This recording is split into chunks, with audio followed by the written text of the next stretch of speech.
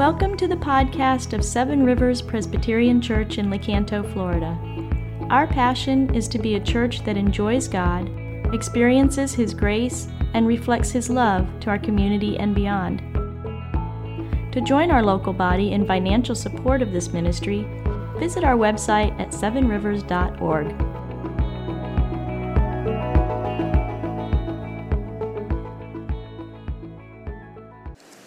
All right, so if you have a Bible, 2 Timothy, we're going to read from. It's really apropos for the occasion.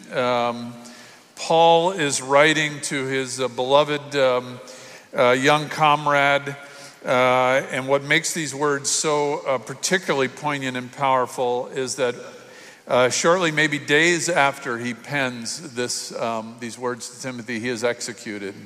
So he is awaiting his execution in Rome when he writes these words. So stand up. I'm going to read part of, if you would, I'm going to read part of chapter 2 and then part of chapter 4 of 2 Timothy.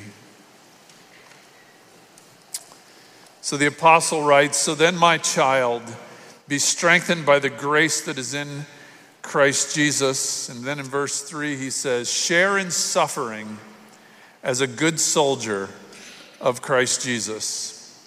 In chapter 4, verse 1 and following, Paul says, "I charge you in the presence of God and of Christ Jesus, who is to judge the living and the dead, and by his appearing in his kingdom, preach the word. Be ready in season and out of season. Reprove, rebuke, and exhort with complete patience and teaching.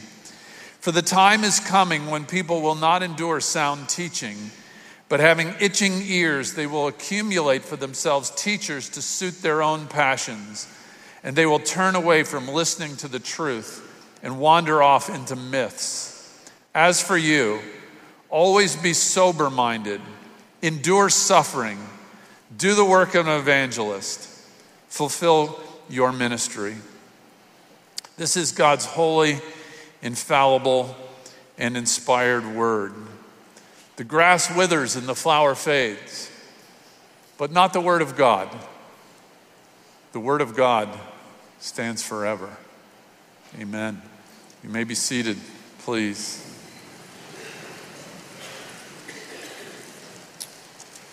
Be a good soldier, Paul says, of the Lord Jesus Christ. When I was a little boy, I didn't dream of being a pastor. Pastors weren't held in high regard in my family. My father was a World War II veteran. He tended to think of pastors as cowards from his experience that a lot of men went into ministry to seek deferments to avoid being drafted into the war. A memory he had from being a young man. My grandfather, I remember when he asked all my siblings and I were there, 6 of us around the table one Thanksgiving, he asked what we intended to do vocationally. And I said I was pretty certain I was going to be a pastor, and you should have seen the look of disdain that crossed his face. I still remember he said, "You know, you're not going to make any money doing that." His view was that this world had producers and it had consumers. He was a producer. Pastors were charity cases. They survived on the hard work of other people. So as a boy, I aspired to be a garbage man, or dating myself, a gas station attendant. But most of all, actually a soldier. You know, with 4 brothers, nothing occupied our childhood imaginations more than playing war. We would choose sides, we would lob grenades and attack with bayonets and clear caves with flamethrowers. The first movie I remember going to in a theater was The Bridge at Remagen. And my favorite movie as a child was The Great Escape, starring the legend Steve McQueen. You know, nothing in our house intrigued us quite as much as the Japanese machine gun my father brought back from Saipan in World War II. So deep in the heart of most boys of that era was a desire to prove our mettle in the crucible of combat. So Brandon, this morning, you have been drafted. You have been sent into the fray by the Lord Jesus Christ. You've responded to the invitation of the Apostle Paul. Suffer hardship with me as a good soldier of Jesus Christ. Our world is roiled with conflict, right? Ukraine, read of the horrors on the battlefield. The Middle East has exploded. We don't know what the news will tell us today has happened in the Middle East, do we? And we know we face an almost certain coming clash with the powerful nation of China. So this conflict on every side. But make no mistake that the advance of the kingdom of God is a conflict as important as any ever waged. This is the great battle. This is the epic struggle, the great war. And to be chosen as a soldier and enlisted in this cause is to embark on the greatest life there is. So let's talk about what it means to be a good soldier. Ready? Got a sermon outline? A good soldier is on mission, right? Paul wrote Timothy, be sober-minded, endure suffering, do the work of an evangelist, fulfill your ministry, be on mission. What was the mission of the Lord Jesus? The mission of the Lord Jesus, the Bible says, is that he came into the world to seek and save the lost. Paul says, do the work of an evangelist. And Jesus, the Bible tells us that the Son of Man, John chapter 3, came into the world to destroy the works of the devil. Jesus hates the devil. He came to destroy his work in this world. So the mission assigned to Brandon is to lead this church to charge the enemy. Read a couple years ago a book called Panzer Killers. It was written by a guy named Daniel Bolger. That's not Panther Killers. That sounds like a Netflix documentary. Panzer Killers. This was World War II. So when the Allies managed to get a foothold, a beachhead in France after D-Day, they then faced the daunting task of what? Advancing. And they had to advance across the bocage, the French farmlands, and they were cut up into squares. And those squares had hedgerows, and those hedgerows were 4 feet deep and they were 15 feet high. And on top of them, there were trees and thick shrubs. And enmeshed in those trees and shrubs were Nazi soldiers with much better equipment, much better machine guns and cannons and tanks than the Allies possessed. And these were soldiers who were already battle hardened. They had been in combat. And the Allied boys were inexperienced, untested in combat. And what this guy is writing about is the fact that some of those commanders were incredibly brave and led their men from the front right into the heart of the daunting task of challenging that enemy. One was named Joe Collins. One had a last name of Patton. I think you've heard of him. One of them was a man named Maurice Rose, who may be one of the greatest war heroes of World War II, hardly known.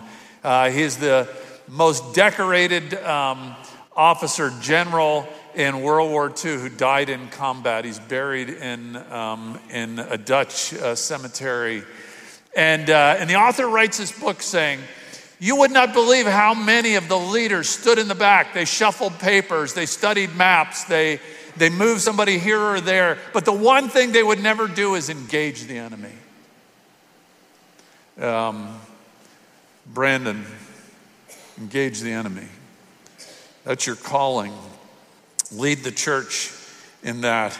And what's the weapon by which we fight? What does it say in 2 Timothy? Preach the word. Be ready in season and out of season. Reprove, rebuke, and exhort with complete patience and teaching. The word of God is the sword of the Spirit.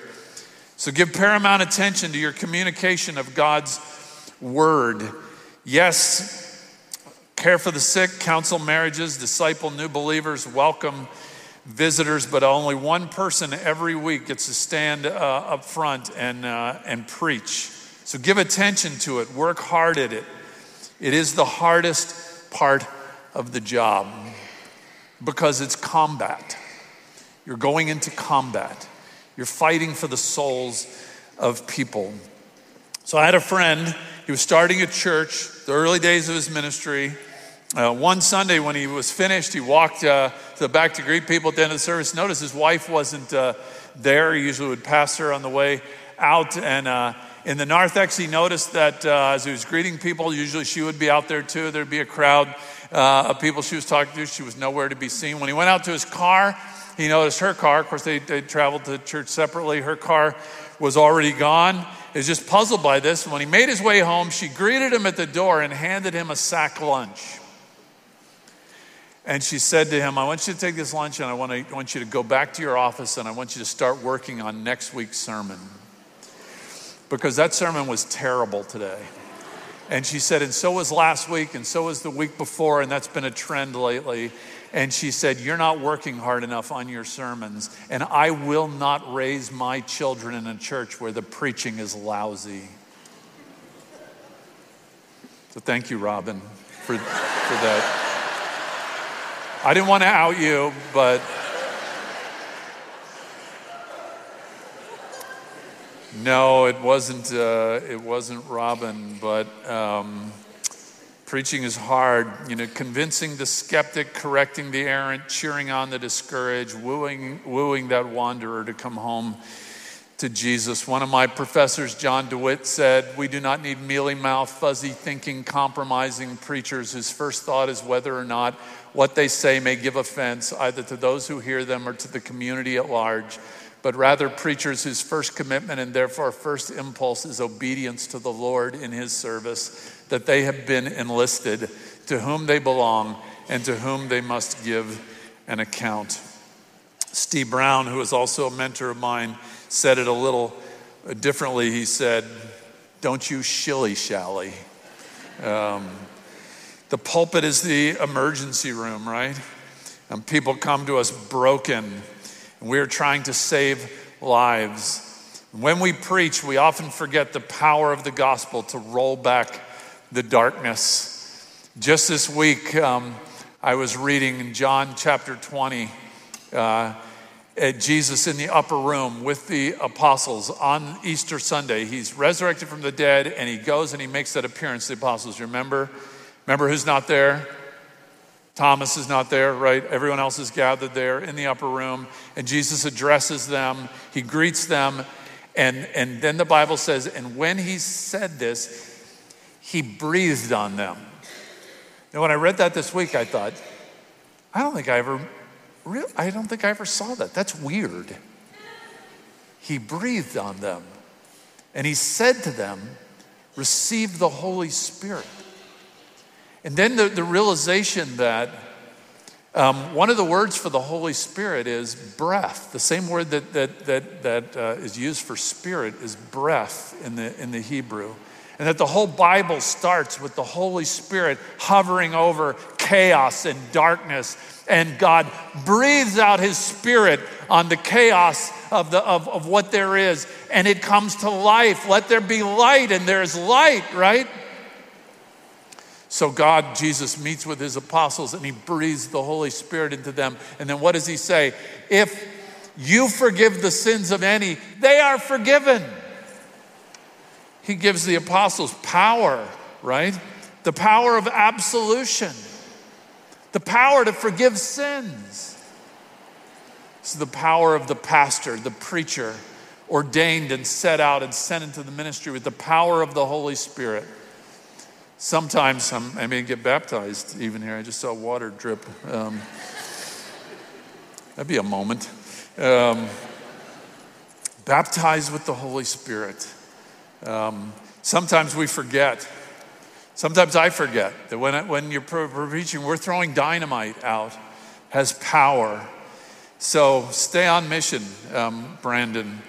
The good soldier goes with confidence into the darkness. So I've told you before, some years ago, we had a staff member. She was a firecracker. She just brought inspiration and joy to our team.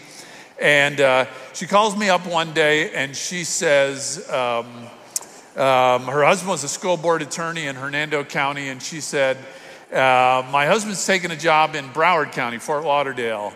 And I thought, well, that'll be hard. He'll have to commute home on the weekends to be with you. And she said, no, we're all going with him. We're all going down there. And I just kind of lit into her and I said, I don't think you guys have any idea what you're doing. I'm from South Florida. That is a nest down there of vipers. Do you know that the entire previous school board in Broward County, they're going to be your husband's boss. He's going to answer to them. They're all in prison for corruption and graft. And do you know that the entire school board that's hired him, that he's going down there for, are all under federal indictment as well? So what are you thinking? And she said to me, you know, I thought I had my pastor's number. I thought when I called this was my pastor, but apparently not. Would you put my pastor on the line? Because my pastor's always exhorting us as a church to go into the darkness, to go into the broken places. Don't live in the she community. Don't try to find a place to live where everything's calm and there's no crime and everything's glorious. And that's called heaven. Go where it's broken. Go where people, go into the darkness with the light. So that's what we're doing. I think my pastor would understand. Would you get him and put him on the phone? Power, mission. Brandon, you'll get to see the spiritually dead raised and marriages healed. You'll see the drunks get sober and mean people become sweet and the arrogant made humble. You are a soldier in the Lord's army. And there is no better life than having a front row seat to watch Jesus destroy the works of the devil and chase the darkness away. You know, I don't like to call this thing a church sometimes. Because sometimes I think when people hear the word church, they think, oh, that's a nice place, pretty building. You drive up, you walk in, you sing some songs, you hear a message, and you go home. That's church. We did church. No, this is a mission. When you're a missionary, you know, people think missionary, that means they send you to Bangladesh and you don't have the comfort of family and you don't have the comfort of home and you don't have the food you're used to and you can't even speak the language and it's hard and it's difficult. Well, that's what you are, Brandon. You're a missionary. They'll call you a pastor, but you're a missionary. Dropped into the darkness to lead this church, to be on mission. Got it? So, be sober-minded, endure suffering, do the work of an evangelist, fulfill your ministry. The good soldier's on mission. Secondly, the good soldier serves. Paul says, share in suffering as a good soldier of Jesus Christ. Jesus said, I'm the good shepherd. The good shepherd lays down his life for the sheep. The good soldier models a completely countercultural way of life, a life of service. I love what Jesus said. I was telling the pastor's class just the other night. Jesus said, the one who seeks to save his life will lose it. That is what the complete orientation of our culture is, that the way to have a life is to make your life about you, right? Is to discover who you are on your inside, please yourself, be authentic to yourself. That's what life's about. Find your journey, find what makes you happy, and do that, and you will have life. Don't be trapped by duty or obligation or any of those things. Jesus said, the one who tries to do that loses his life. The very thing you think will give you life causes you to be miserable. And we see it all over the place. The prosperity of our American culture has made our country the most pharmaceutical dependent people who have ever lived on the planet Earth, and almost all of the pharmaceuticals have to do with what? Depression and anxiety and helping people to feel good. Jesus said, if you seek to find your life that way, you lose it. But the one who gives up his life for my sake, he is the one who finds it. Brandon, lead us, man. We need examples of people that are laying down their lives. It grieves me that we have a boy problem in our culture, a failure for young men to launch. They enter their 20s and they're purposeless. Their dream might be of wealth or ease or fun or travel, I don't know, more video games, but it's not a life of working hard, right?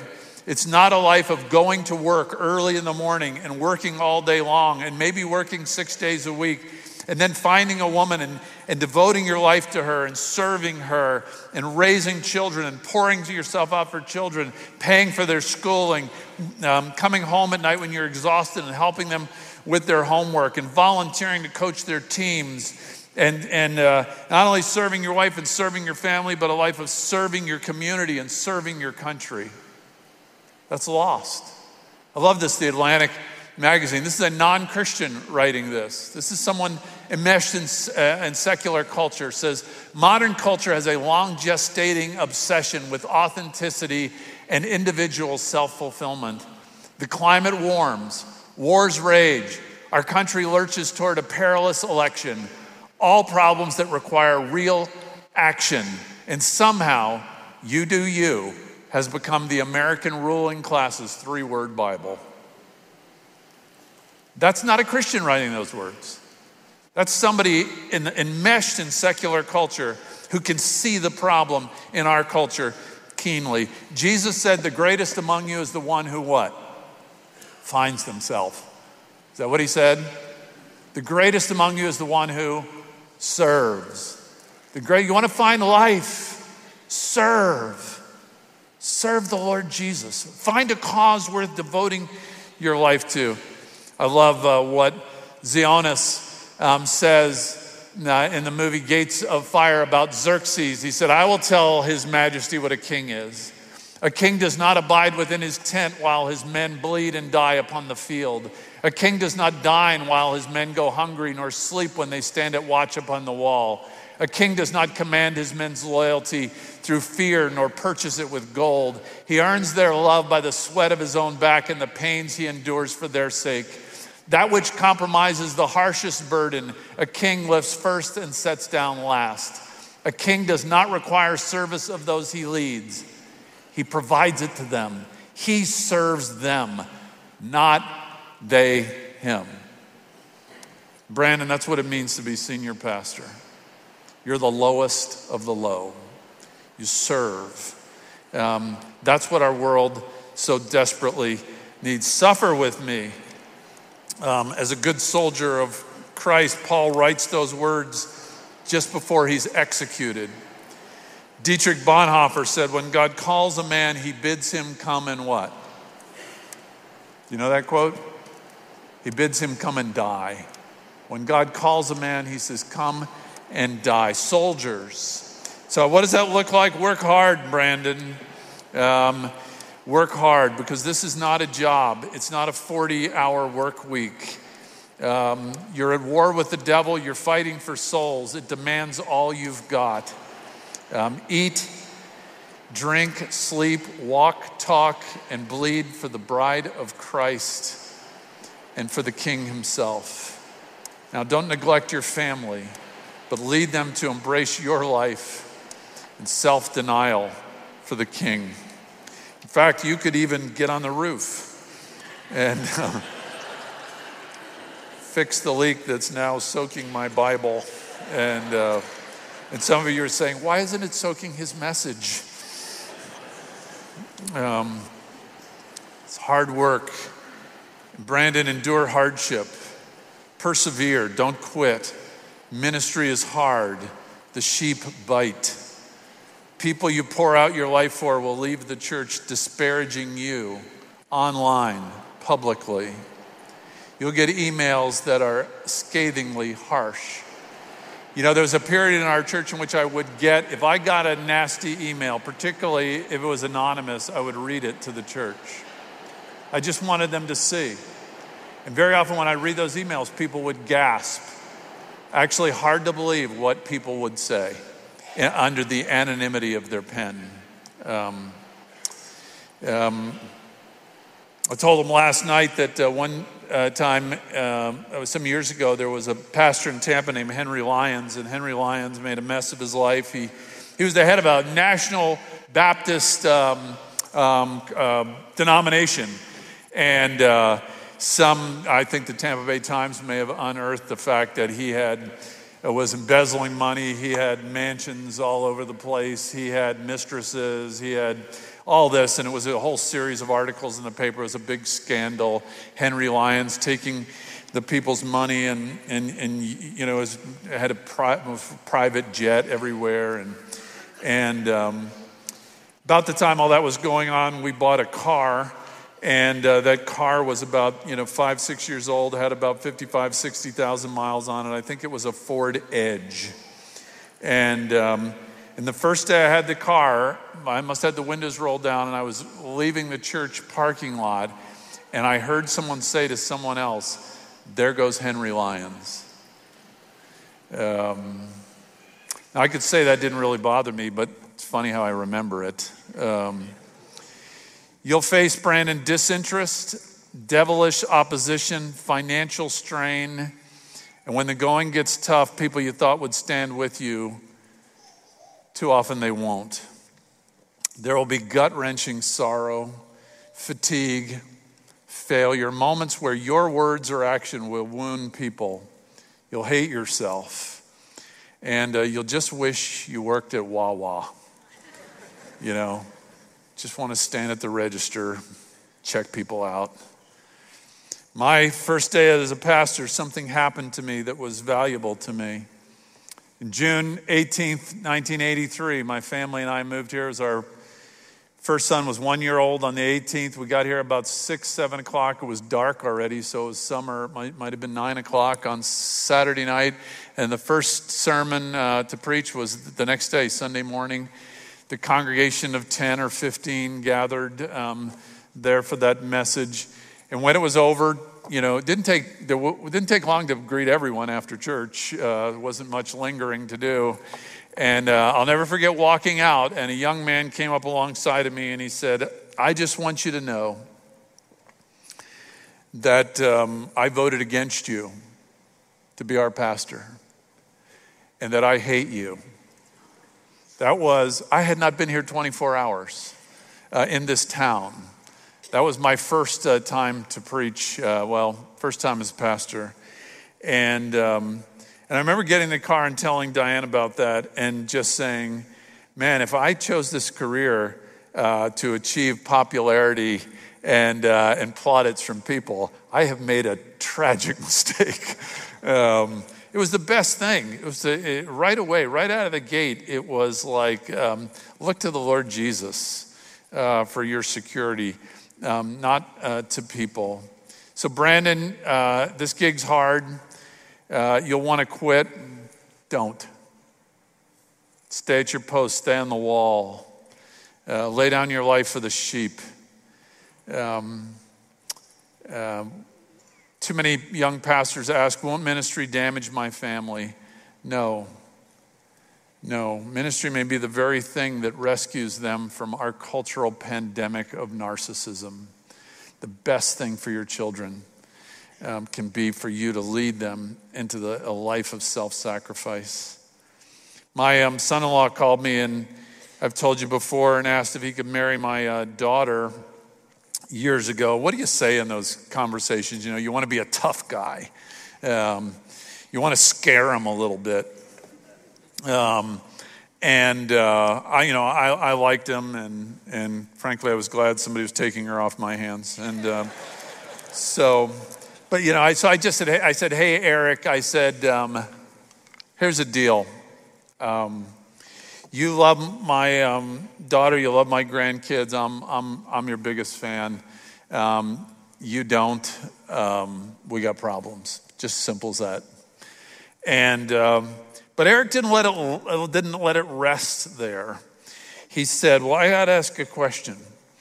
He said, "We're intending to move into the worst neighborhood in town. We're intending to move where there's drugs and gangs and crime, and we're going to move there because we think the Lord Jesus wants us to go there for the gospel's sake, for his glory's sake. So when I take your daughter into the most dangerous neighborhood in the community, will you consider that taking care of your daughter?"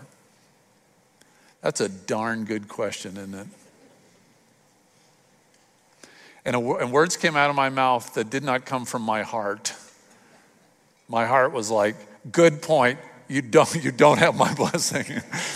But the words that came out of my mouth were, Eric, if you don't take my daughter there, then you don't have my blessing. Because I'm far more worried about the prosperity of our culture ruining the souls of my grandchildren than I am the dangers of that neighborhood. The dangers of that neighborhood pale in comparison to the corroding effect of our culture.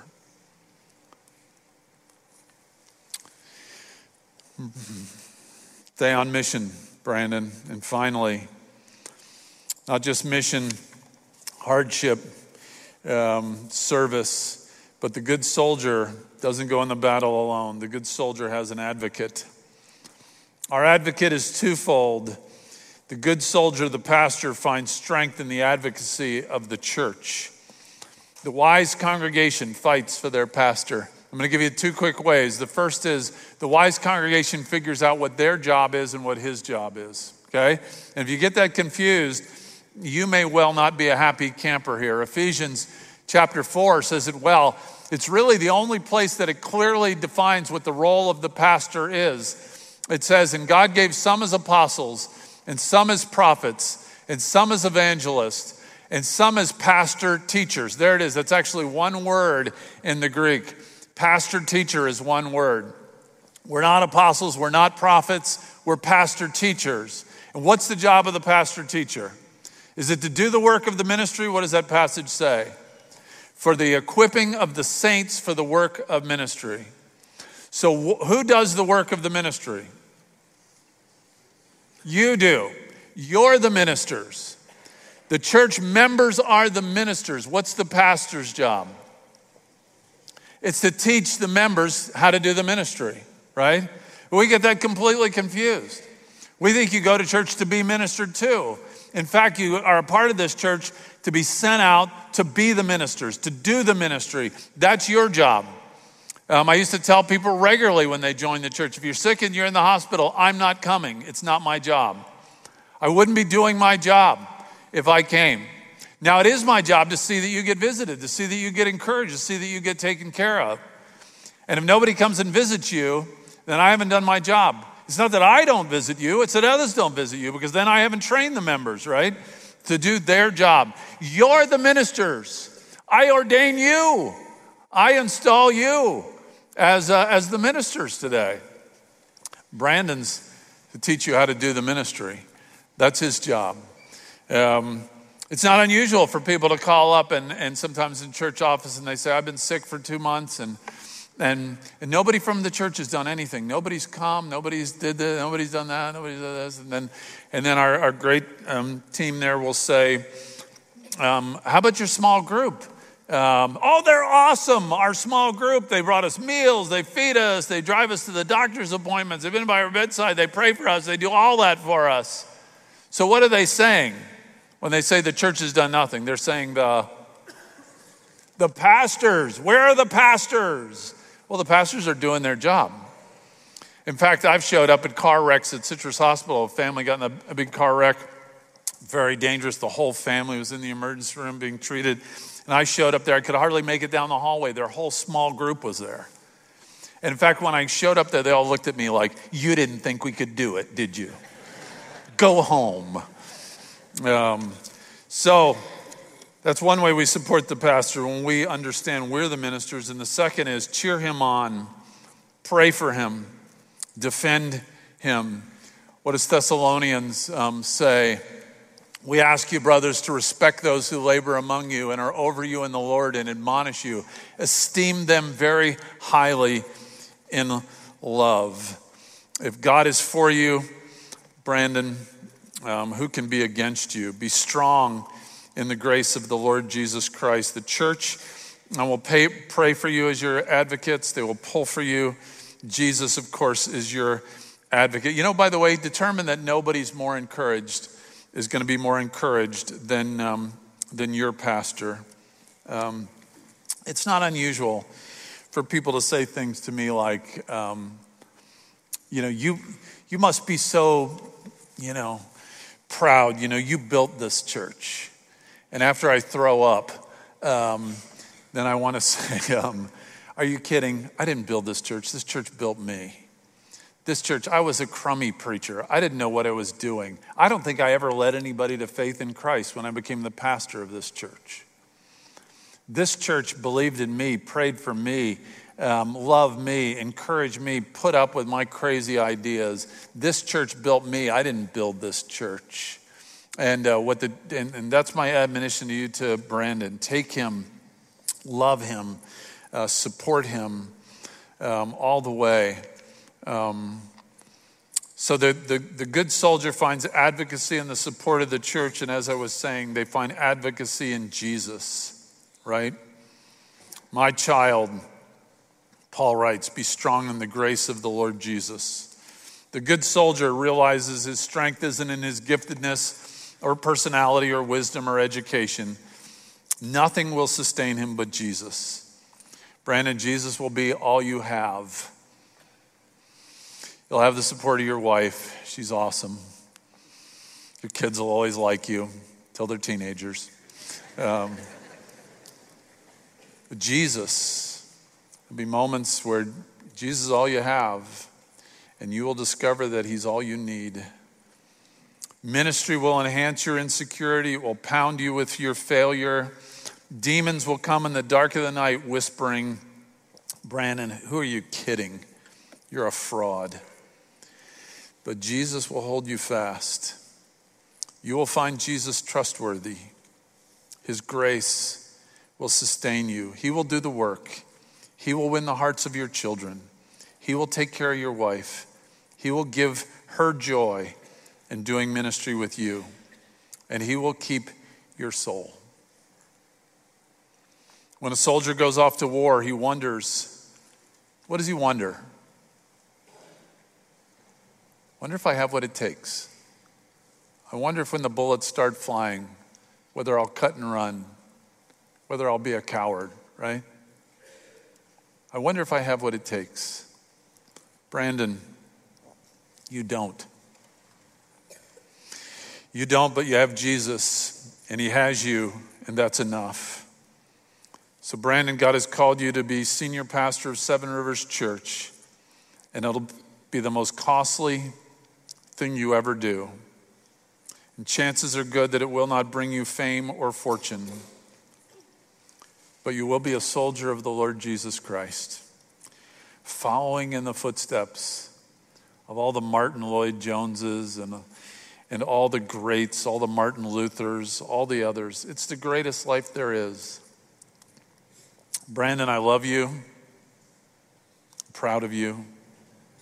And my prayer for you is that you'll have as much fun being senior pastor as I have. May God bless you, Brandon, my son. Amen.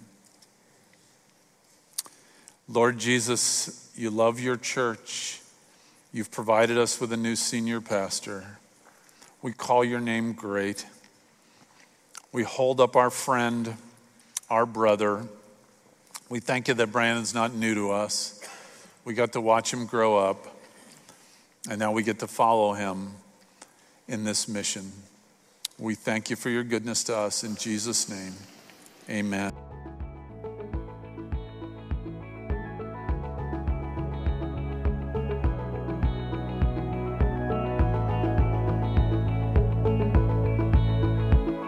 Thank you for listening to our podcast.